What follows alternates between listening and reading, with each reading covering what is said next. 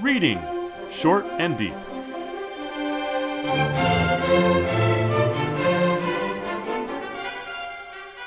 Hi, I'm Jesse. And I'm Eric. And today we're reading Short and Deep, Ellie's Automatic Housemaid by Elizabeth W. Bellamy. First published in The Black Cat magazine, December 1899, which I think is a pretty interesting date, given that it's the last month before the 20th century, and we've got a 19th century, straight up, I think, robot story before robots. Is that what this is? I think it is a robot story. It's not only a robot story, but it certainly is a robot story. I like that you pronounced it Ellie's Automatic Housemaid. Ellie's Automatic Housemaid. I can't help but think that Ely might be pronounced Eli, as in Eli Whitney. And one of the reasons I thought that is that this is a story that is supposed to transform the economic life of the people who get the title Gadget. Eli's Automatic Housemaid, the robot you mentioned. And Eli Whitney completely transformed the economics of the southern United States. The author, Elizabeth Bellamy, is in fact a southern woman, born and bred, who, because of the early death of her husband, wound up having to support the rest of the family, which she did by writing. So this is a story that is, among other things, about economics, and that is, in fact, something very important in the life of the author. So maybe it's Eli, maybe it's Ellie, I don't know, but it's an automatic housemaid. Yeah, I assumed it was Ellie because of the word housemaid, I think, and that was the very first thing that struck me about the story when I found it in The Black Cat. I said, oh, this has got to be a robot story because of the automatic and housemaid, but a housemaid is always a woman, right? As opposed to a house, I don't know, man. Sure. Right, and also maids are unmarried women, and Ellie sounds like a girl who, is your housemaid. But as it turns out, when we find in the very first paragraph, Ellie is the last name, or Eli is the last name of the inventor of the machine, rather than the owner of the machine. Right. So the story is a fellow who it's a first person narrative told by someone who clearly is somewhat middle class. He's middle class. He has servants. He has people he disrespects, actually. We're told that he's had a series of cooks, 10 in the last 3 months, and they keep going one after the other. He's dismissing them. He just doesn't like what they do, and he doesn't even bother to remember their names. So which Bridget or Juliana will come next? So he's got, besides having a cook, he's got a housemaid, which is what is supposedly to be replaced by this robot, although the term robot doesn't exist then, of course. It's the automatic housemaid. Otherwise known as a domestic genius. And what happens is that he goes and buys this without consulting his wife. The wife doesn't actually seem to run the household. It's the servants who answer to the husband. The wife is sort of there to care for her offspring, as they're referred to the first time. It's a very class conscious, economic conscious, gender conscious story. And it may, in fact, also be racially conscious if we presume, as would have been the case were one writing this in Alabama, that the servants are black and the I and the wife of I and the 3 children of I are white.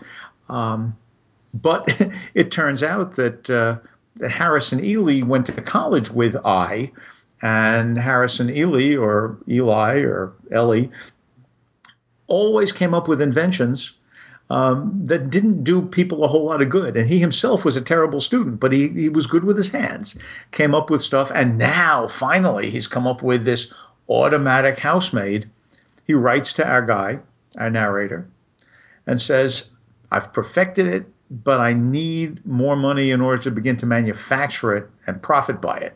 Back to the economics of the story. And the guy, our narrator, said, whoa, I'm going to get this. In fact, I'm going to order both of the models that have already, the prototypes that have been made. His wife says, is it worth the money? He dismisses her question. Oh, it will certainly be worth it, given what it will save us and so on. And what happens is that these two robots have not been perfected. Making them work the way you want to is not so easy. And they wind up getting conflicting orders. So they fight over a broom. Both of them need it at the same time. The cook needs it to clean up after cooking, and the housemaid needs it to clean the home. And so they wind up fighting, and in their fight, they destroy furniture and break the stained glass windows of the front door. I mean, they're just terrible. So the guy, when they stop, because they're set to go for a certain amount of time, the guy writes to Eli, and Eli shows up, and he says, oh, it's easy. We'll just fix this. I'll take them away with me. And 4 months later, at the end, in the coda to the story, they still haven't returned. But our narrator, he's sure that they will come back, and they will then be perfect. And boy, will they make a killing. So it's a robot story, robots going wrong, but with lots and lots of other things. I find the thing for me that's most important is that this is a feminist critique of male domination of the home, the family, and the economy. But that may not be what other people see. I was more focused on it's like a cartoon comedy, almost like a cartoon of it would make a great cartoon actually, although I think given that it doesn't use the word robot, it would sort of seem quaint.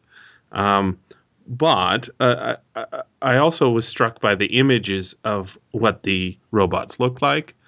But I want to start with just a bit of the writing so that somebody who hasn't yet read the story can get a sense of the way it's written. I think it's quite humorously written, and yet it is, as you say, the main character is kind of oblivious to the interests of the people in his household. But I just like the way it's written. Here, let me read this paragraph from the first page.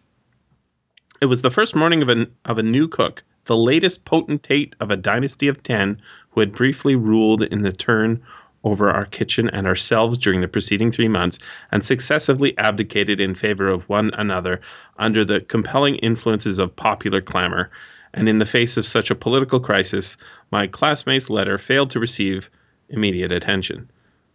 So just the way it's being, I guess, how would Heinlein call this, info dump, right? How they got to this situation, what this house is like. He's overstating the case of why they need a new cook. And I think that style of writing throughout the story informs the children's activities. The father says, non-combatants to the rear, right? As if it is all a cartoon, even though these pair of robots ultimately end up destroying most of the house. It's a cartoon, I think. It is, and it is funny. I don't doubt it. But I think in addition to that, I mean, he doesn't pay any attention to the letter. The letter is the initial contact that Harrison Eli makes with his classmates, saying that he's got these two prototype automatic housemaids available. And this guy is saying, well, I didn't look at it because all this had been going on for 3 months. A letter's been sitting there and you're not looking at it. I mean, look at what he's done. It's just like Poe's narrators in The Black Cat or The Telltale Heart that attribute all errors to something outside themselves. It's because of the tumult. It's because of these bad cooks that I didn't bother to open the letter. Well, no, it's not. My God, you've got servants galore. You just didn't open the damn letter. You know, accept some responsibility for what's going on here. But he doesn't. And neither when Harrison Eli comes. What he says is that the reason that the two robots went crazy was because they had too much oil. Well, you know, if you've read the story, as you and I have, we realize that the reason that they have so much oil is because there is nothing that stops the oil from being poured into their mouths until they're completely full. But the instructions say to put in oil. And our narrator tells his wife to put in the oil. So she puts in the oil. So when Harrison Eli comes along and says, well, they had too much oil, it's her fault. And right, it's supposedly her fault. And he says he saw her color guiltily. But I got to tell you, when she colors, I believe that she colors, that her face turns red. I don't think she's, in fact, feeling guilty. I think she's feeling angry. Yeah, it's an unreliable narrator in the extreme. Exactly. Just like Poe's narrators, except whereas Poe is writing melodrama, as you say, Elizabeth Bellamy is writing a cartoon. I just, you know, I'm fascinated with the history of robots and in fiction. And, you know, we kind of have them now. One of my robots died recently. I had to have it replaced. It lives in my kitchen under a cabinet and makes my dishes clean. I really enjoy this robot, and when I had to replace it, I was kind of upset. But most of the robots we see in fiction, you know, they have hands and arms, and they're not, you know, in your kitchen installed under a cabinet. But these are the, you know, the straight up regular robots. You set them going and they, you know, do household tasks for you, like slaves, where, you know, robots and servants are sort of, that's what they are, right? So I also see this as reading the what we get from the circular, which I had to explain to my students. That's like an advertisement, right? That's I think that was going out on when I was a kid. Did you have circulars when you were a kid? Oh, sure. Okay, so they're not actually circular, right? They're just like pieces of paper that they get circulate handed around. They circulate. Yeah, they circulate, right? People hand them around or something like that is the idea. So I wanted to read a little bit from the circular because it does give it, I think, a fairly nice description of what these robots do, what their idea is, and what they look like. This is from the second or third page. The automatic household genius, a veritable domestic fairy, swift, silent, sure, a permanent, inalienable first-class servant, warranted to give satisfaction. And then a little further down, a pamphlet that gave more details about the EAHBG, which doesn't initialize into something handy. No. But they use it again and again. And I think that is, again, kind of showing Ellie or Eli's sort of incompetence when it comes to sort of the practicalities of his inventions.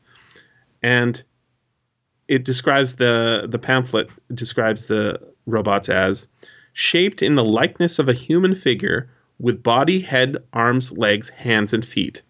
It's clad in waterproof cloth with a hood of the same to protect the head and shod with felt. The trunk contained the wheels and springs, and in the head was fixed the electric battery. The face of Bisque was described as possessing, quote, a very natural and pleasing expression. Yeah. It doesn't seem that natural looking to me, even when we're used to sort of modern science fictional ideas of, you know, metal robots.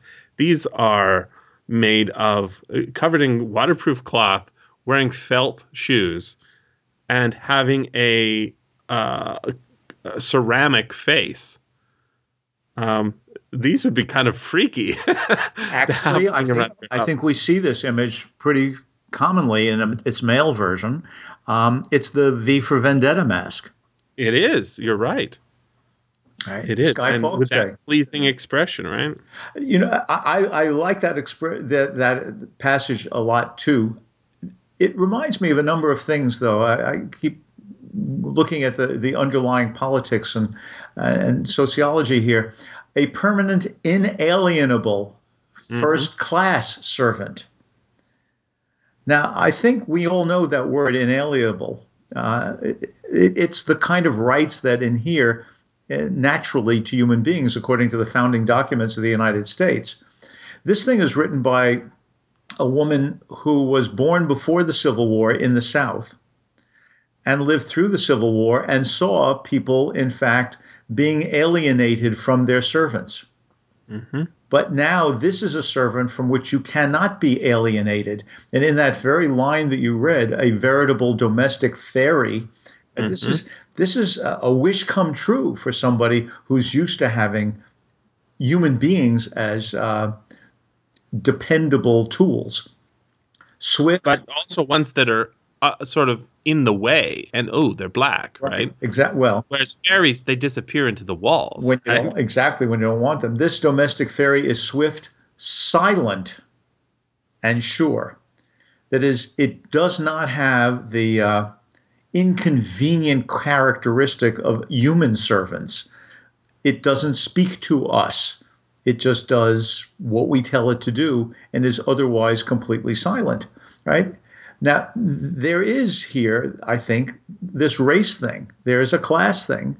And I think that this Southern woman, the author, is tapping into it. I'm not arguing, however, that she thinks that it's a good thing, that having servants treated this way is to the good. I think quite the contrary. She's saying that having servants treated this way is to the bad. She's showing us that that string of 10 cooks were a problem because of the narrator, not because the cooks couldn't cook. Right? He wants people to be silent because he doesn't want them to be people. Now, he immediately, when he sees the automata that have been delivered, he right away calls them she. But when his wife is presented with them, she immediately calls it it. The wife is much wiser than the husband. She wants to know if this thing will work. She wants to know how much it will cost. She wants to know how it will fit into the household. She wants to see it as an object. And when they go crazy and don't provide food, she is the one who already has put up coffee and has bread and butter available so that at least the children won't go hungry. The critique here is not simply of whites. It is a critique of smug, white, middle-class men who think that they know how to order everything. And what we have in the author is a white woman who has learned to support herself and do without servants, and in fact care for a family by listening more deeply to what people really need. But instead of getting shrill about it, as you say, it's a funny story.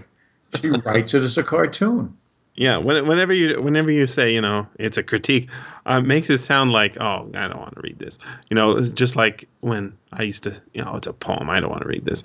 This is not a critique in the sense that it's an essay.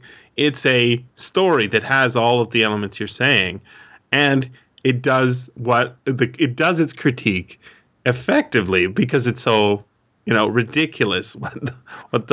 Maybe it is too ridiculous in that it almost makes it so cartoon-like that you don't even see it as a critique of the domestic situation where women don't have all the power in the house that they have today, and servants don't have the right to be alienated, because it is so playing for the humor, and because the narrator is a first-person accounting, you might miss that critique in the enjoyment of the story. And that, of course, is one of the reasons. The fact that it's so easy to glance over it, to enjoy what comes to us first in this story, that to me is one of the reasons that it is so important to be able to read more deeply.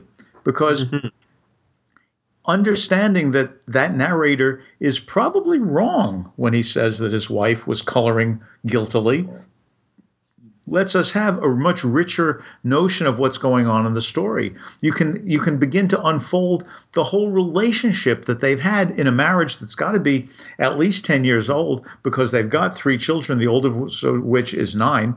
It's got to be at least 10 years they've been married.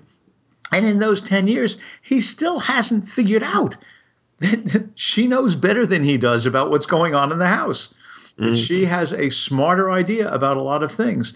But yet, it's 1899 and she puts up with it and she deals with it. Interesting to me, if you read this in that deeper way, you see all kinds of goodies. For instance, going back to the cartoon, the housemaid is set to make up 3 beds. The dial is set for bed making, the dial is set for 3, and another dial is set for half an hour, because the husband, the narrator, figures it takes about 10 minutes to make up a bed. Right. Well, of course, it doesn't take 10 minutes to make up a bed. And even the robot manages to make the bed up. The first one, which is the first time it has seen it, does it in 5 minutes, and then quickly does the second and the third. Well, as soon as the bed is really well made, one of the kids starts bouncing up and down on it. And there's no stopping the robot, because it was set for 30 minutes. And because it was set for 30 minutes, every time a kid bounces on the bed, the robot goes over and remakes the bed, even if that means pulling up on the covers and dumping the kid on the floor, which it does. So, if you just see that cartoon, sure, it's funny. If the kid were to get hurt, it would no longer be funny. But Bellamy doesn't write it that way. She lets it stay funny. However, if you think about it, the reason that the robot is doing the wrong thing is not because the robot wasn't doing what it was told to do. It's because Harrison Eli didn't make it right so that it wouldn't do this, it wouldn't harm human beings, and the husband, the narrator, didn't know how long it really took to make a bed. So the inventor made it inadequately, and the man used it foolishly, and that's why it's causing all of these troubles. You can't blame the robot. Whom can you blame?